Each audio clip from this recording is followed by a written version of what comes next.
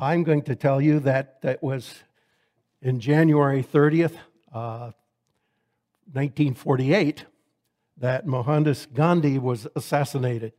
So on this day, back in 1948, he was assassinated. And the reason I bring him up is because part of his philosophy and his work as an individual was tied to the idea of nonviolence protest. And it's been said that most of what he got in terms of his philosophy came from the Sermon on the Mount. And he read the Sermon on the Mount every day of his life. And that was what impacted him. The other thing that impacted him, unfortunately, was the 20 years he spent in South Africa where apartheid impacted him in a negative kind of way. So while he embraced what he saw in the Sermon on the Mount, he rejected Christianity because of the prejudice of the people in South Africa at the time. So just a kind of a background as we think of continuing our sermon series on the Sermon on the Mount. I was thinking this week, when we think of our Christian faith, so much of what we think about is focused on Mount Calvary, the work of Jesus Christ as a sacrifice for our sins, as a substitutionary atonement. And that's really what we focus on as the heart of our Christian faith. But you think about it for a moment. If Jesus loved us so much that he died on the cross for our sins and gave himself for our salvation, shouldn't we also think seriously about what he tells us about how to live? And so we move from Mount Calvary to the Sermon on the Mount. The Sermon on the Mount is what Jesus tells us in all of his love and all of his grace and all of his mercy about how we should live. And so it's important, I think, that we balance those. We are people who believe in the atonement, but are we also people who believe in what Jesus told us to live, how he told us to live? And that's the challenge, I think, that we face as we go through the Sermon on the Mount. We've looked at the introduction and the words that Jesus said when he talked about what his perspective is on the law. And now for the rest of chapter 5, we see how this is played out in the way in which Jesus says, you have heard it said, and then he talks about the law, and then he says, but I say to you, and he expands our understanding of the law and what it's all about. We're going to look at 3 of those this morning. In chapter 5, if you have a Bible there in front of you or on your phone or wherever you're looking at the text. But there's a series of you have heard it said, but I say unto you. Verse 21, I've heard it said, but I say unto you. Verse 27, you've heard it said. Verse 31, it has been said. Verse 33, you have heard that it's been said. Verse 30, print small. 38, and then verse 43. So there's 6 of these, you have heard it said, but I say unto you. We're going to look at 4 of those this morning as we go through the text. So let's begin by reading from verse 21 and following. You've heard that it was said to the people long ago, do not murder, and anyone who murders will be subject to judgment. But I tell you that anyone who is angry with his brother will be subject to judgment.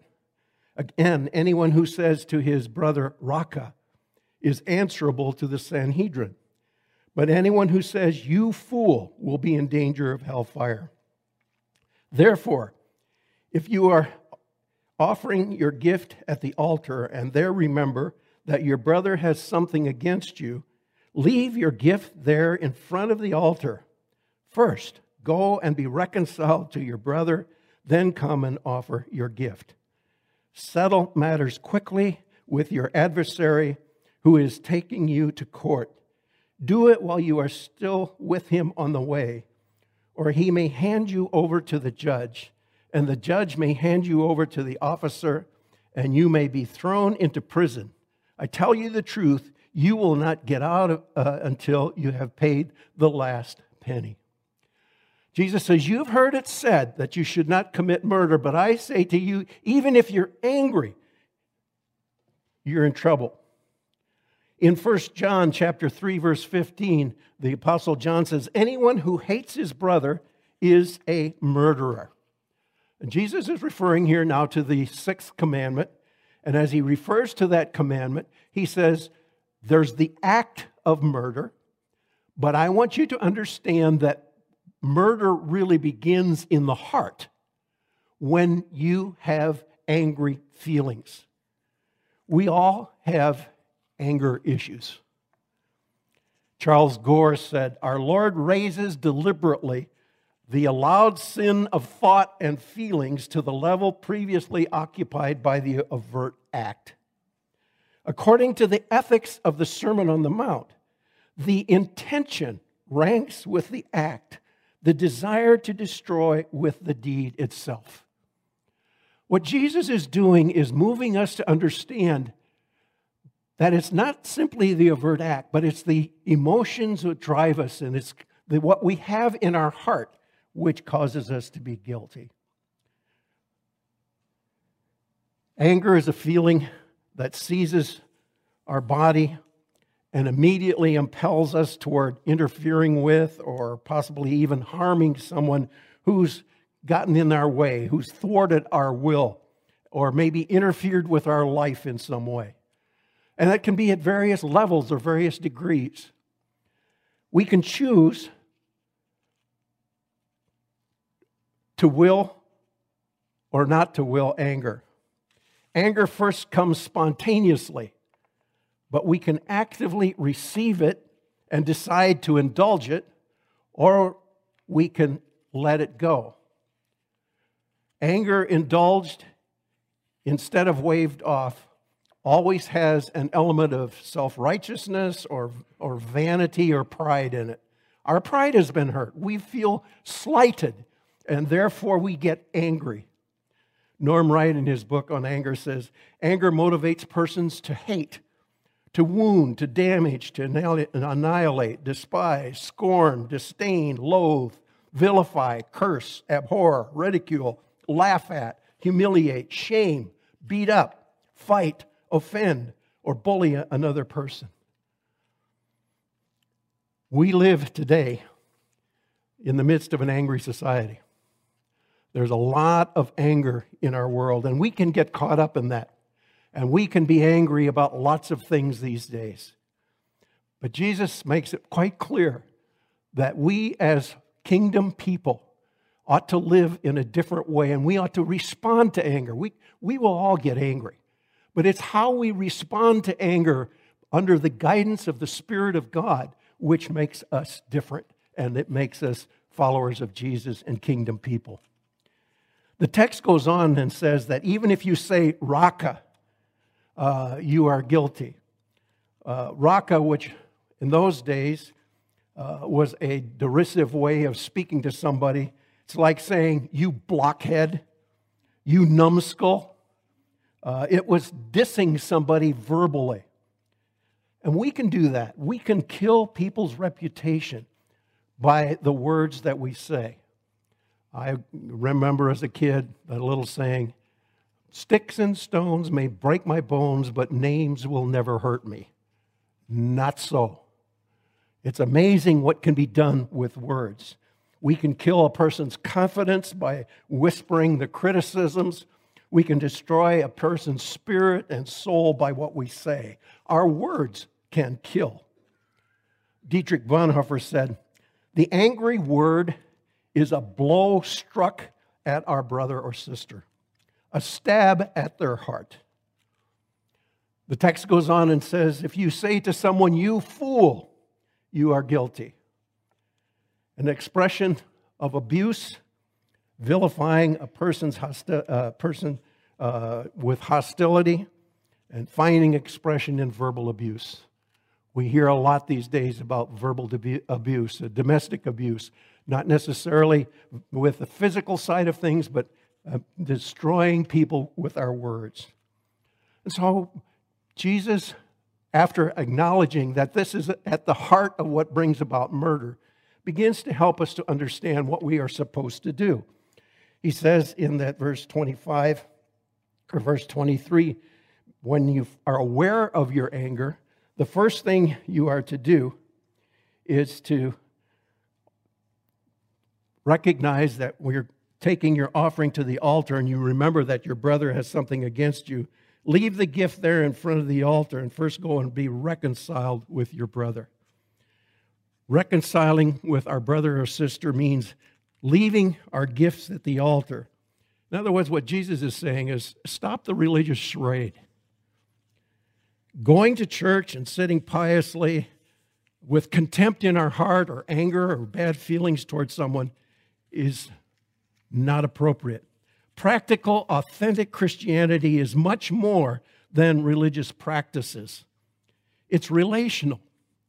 And at the heart of the Christian faith is an attitude adjustment with regard to those with whom we have issues.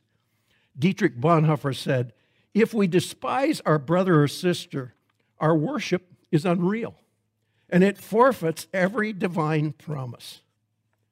So how do we handle this? We settle with our adversary. He talks about settling quickly. At the end of it, he says, if you have something, settle matters quickly with your adversary who is taking you to court. Do it while you are still with him on the way, or he may hand you over to the judge, and the judge may hand you over to the officer, and you may be thrown into prison. I tell you the truth, you will not get out until you've paid the last penny. Settling anger issues, settling with our adversary, settling with someone with whom we feel we've been slighted or wronged may actually be money ahead. You may be money ahead by settling rather than dragging out the consequences. Proverbs says a lot about anger. Let me just read some of the Proverbs. A hot-tempered man stirs up strife, but he who is slow to anger appeases contention. Chapter 16, verse 32. He who is slow to anger is better than the mighty, and he who rules his own spirit than he who takes the city. Good sense makes a man restrain his anger, and it is his glory to overlook transgression or an offense. Chapter 19, verse 11. Chapter 22, verse 24. Make no friendships with a man given to anger, and with a wrathful man do not associate. And finally, chapter 29, verse 11 says, a fool utters all his anger, but a wise man keeps it back and stills it. Jesus says there's a lot more to murder than simply killing. It has to do with what comes from within us and drives us to do things that can ultimately lead to murder. We also live in a violent society, a society where anger is not handled in a right kind of way. As a result, we experience the violence and the anger in our society. We as kingdom people, under the leadership and control of the Spirit of God, ought to be different when it comes to how we manage our anger. The next section, where Jesus says, you have heard it said, but I say unto you, begins in verse 27. Let me read that text. You've heard that it was said, do not commit adultery. But I tell you that anyone who looks at a woman lustfully has already committed adultery with her in his heart. If your right eye causes you to sin, gouge it out and throw it away. It's better for you to lose one part of your body than for your whole body to be thrown into hell. And if your right hand causes you to sin, cut it off and throw it away. It is better for you to lose one part of your body than for your whole body to go into hell. Then the next one is tied with it, verse 31. It has been said anyone who divorces his wife must give her a certificate of divorce. But I tell you that anyone who divorces his wife except for marital unfaithfulness causes her to commit adultery, and anyone who marries a woman so divorced commits adultery. Jesus says there's more to adultery than the physical act of sex. He says the lustful look is the same as committing adultery. There's a kind of look that is pure and authentic and appreciative. And then there's a kind of look that becomes lustful. One kind sees beauty in the beholder sees the object as a wonderful gift of God's creation and acknowledges it as a gift of God's creation. The other sees the object as one for their own satisfaction. It becomes an object to be used. And it's the kind of look that mentally turns that person into a sex object. What's the difference between the two? Well, Billy Graham once said that the lust is the second look. That's when looking becomes lusting. Jesus says it's an issue of the eyes. Lusting look. We live in an age when pornography is a huge problem. What we look at. Somebody's estimated that the pornography industry is a $97 billion industry. When I pastored in Canada, the Tri-City Ministerial for Port Moody, Coquitlam, and Port Coquitlam, had a fellow come in and speak to our ministerial association from the Living Water Organization, which is an organization that handles people who are dealing with pornography. And the fellow, I'll never forget what he said. He said, every man who has a private access to a computer has looked at pornography. I had a counselor friend that I met with from time to time in Port Moody and Fort Langley, and we would meet from month to month. And one of the things that he told me, he says, as a counselor, the majority of his work had to do with some form of sex addiction, and mainly with Christians. According to a survey that was done by MarketWire, it's not just men who have issues with pornography. They discovered from their survey that 60% of women acknowledged significant struggles with lust, and 20% of women in their survey admitted to looking at pornography on an ongoing basis. Jesus says that's where it starts. It starts with what we look at. So he suggests that we solve that issue by dealing with the issue of lust. If your eye offends you, pluck it out. What's Jesus saying? I like the way Chuck Swindoll interprets this. Chuck Swindoll says, what Jesus was saying is that if you're made of dynamite, don't get a job stoking blast furnaces.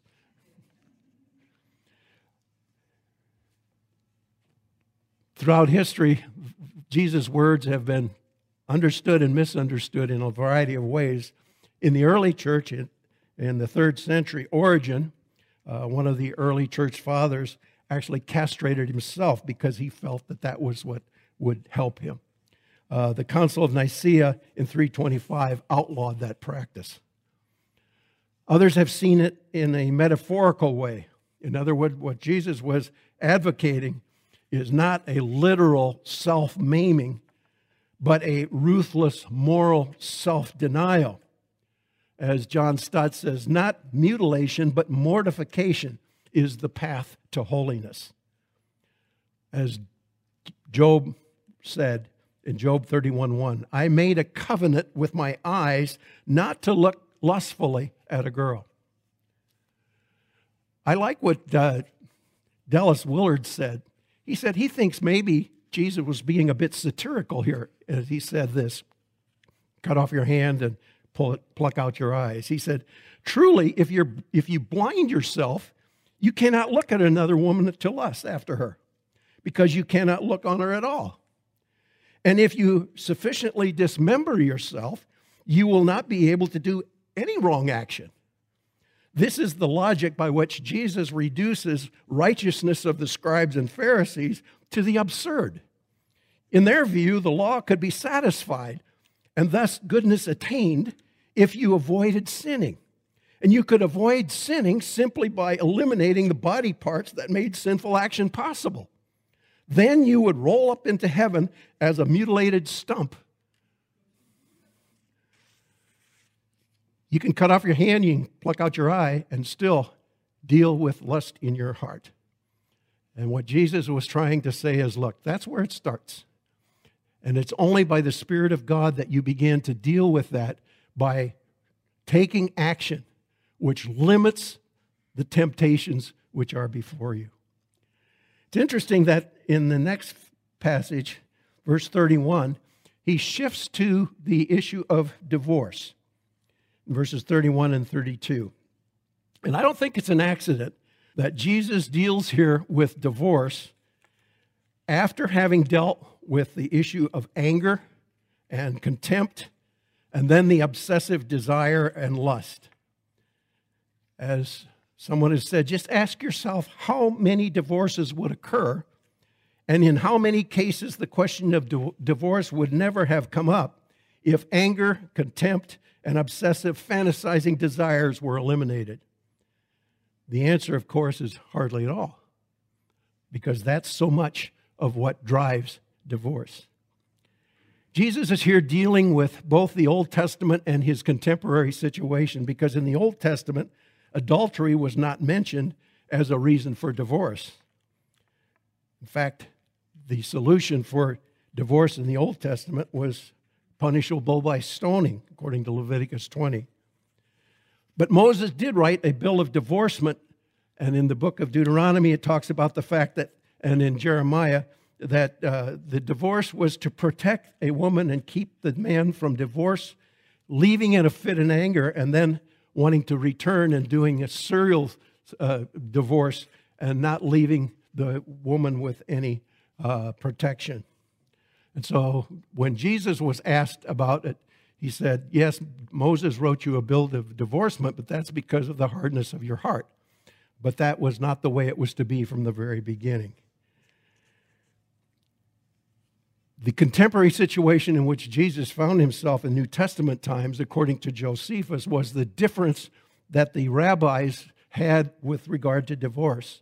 Rabbi Shammai took a very rigorous approach to the Moses law and limited very severely the reasons for divorce, whereas the Rabbi Hillel took a very lax view, and according to Josephus, Hillel said you could be divorced for having a wife who was an incompetent cook, or if you simply lost interest in her.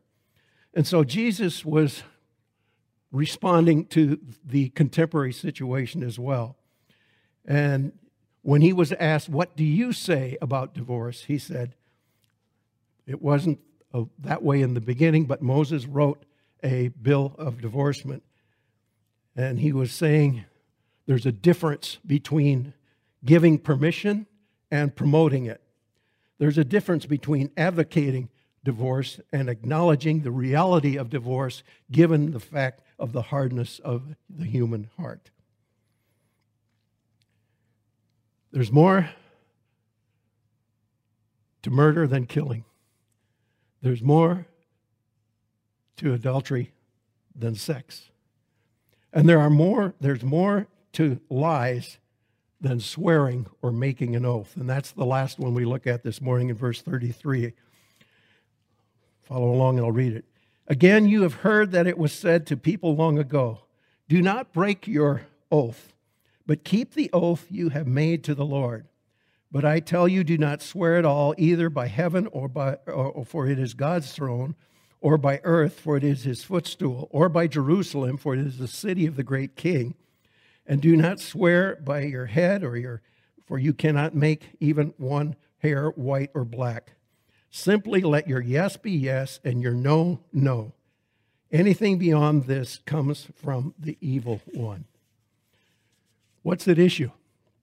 It's the Old Testament statements, although it's not specifically defined as a commandment, that we are not to lie, we're not to deceive our neighbor, you shall not swear by my name falsely, and so profane the name of the Lord. The Pharisees had tried to limit the application of the oath as it's described in the Old Testament. The oath would only be valid if it invoked the name of God. And if you didn't invoke the name of God, it was not accurate. Jesus points that the precise wording of a vow is irrelevant. People's words are going to be credible or not. Verbal manipulation is wrong.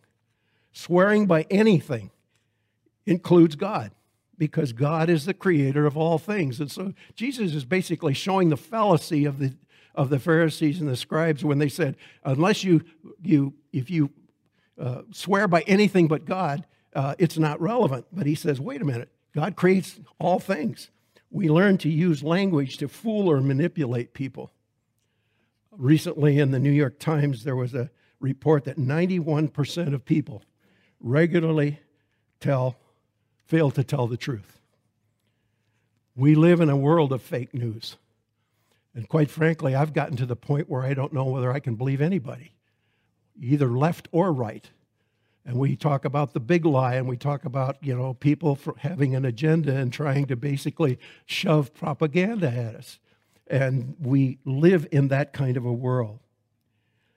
20% of people said they don't make it through a day without telling a little white lie.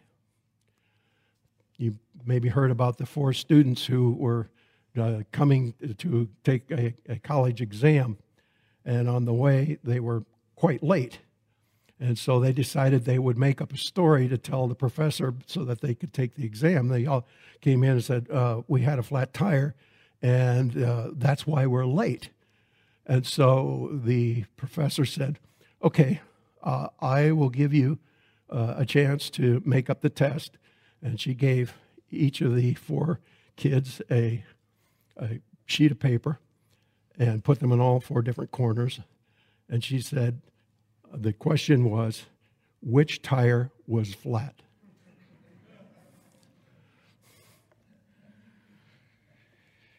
Jesus is saying, let your character, your reputation for honesty be obviously true and undefiled, without duplicity, that no one would think it necessary to put you under an oath or suspect you of deception.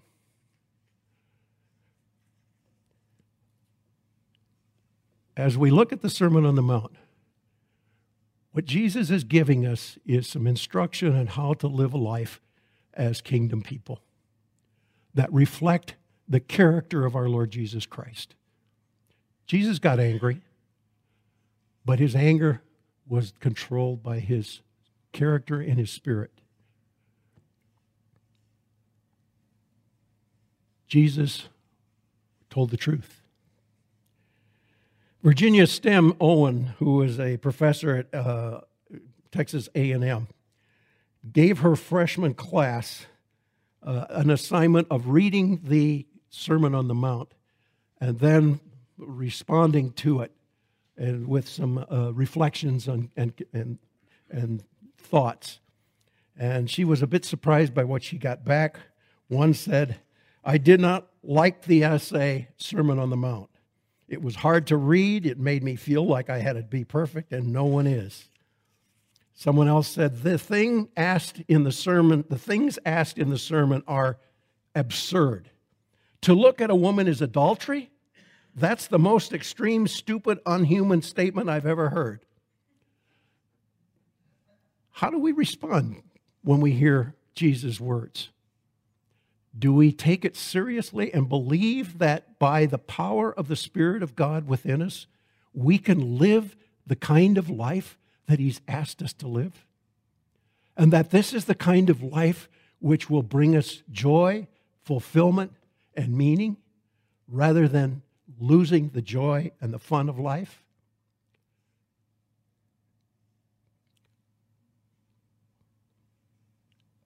When we conclude our service, we have Stephen's people come, ministries people come forward and be available for prayer. And I would venture to say that in our congregation, all of us, in some way or another, struggle with the issues that Jesus is addressing, whether it be anger, lust, or truthfulness. And part of what we do as the body of Christ is to encourage one another to live up to what Jesus is inviting us to do. And sometimes that means that we come to a brother and sister and say, look, I'm struggling here. This is a tough thing for me. And I need prayer. I need my brothers and sisters to surround me and to encourage me and to help me in that process. And that's not something that we need to be ashamed of.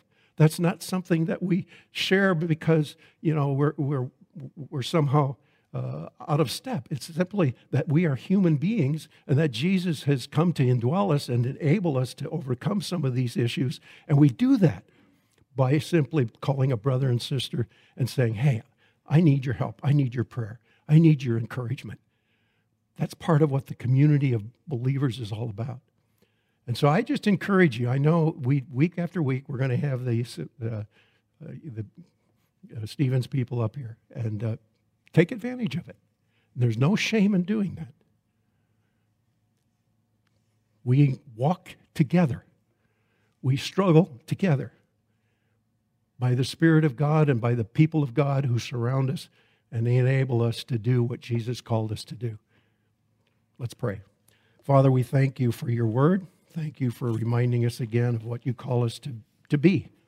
And we pray that we might be people of integrity, people who are peacemakers, people, Father, who treat one another not as objects, but as your beautiful creation, and respond in the way that you would find fitting for us. So we commit ourselves to you again and ask that you continue to protect us by your Spirit. In Christ's name we pray. Amen.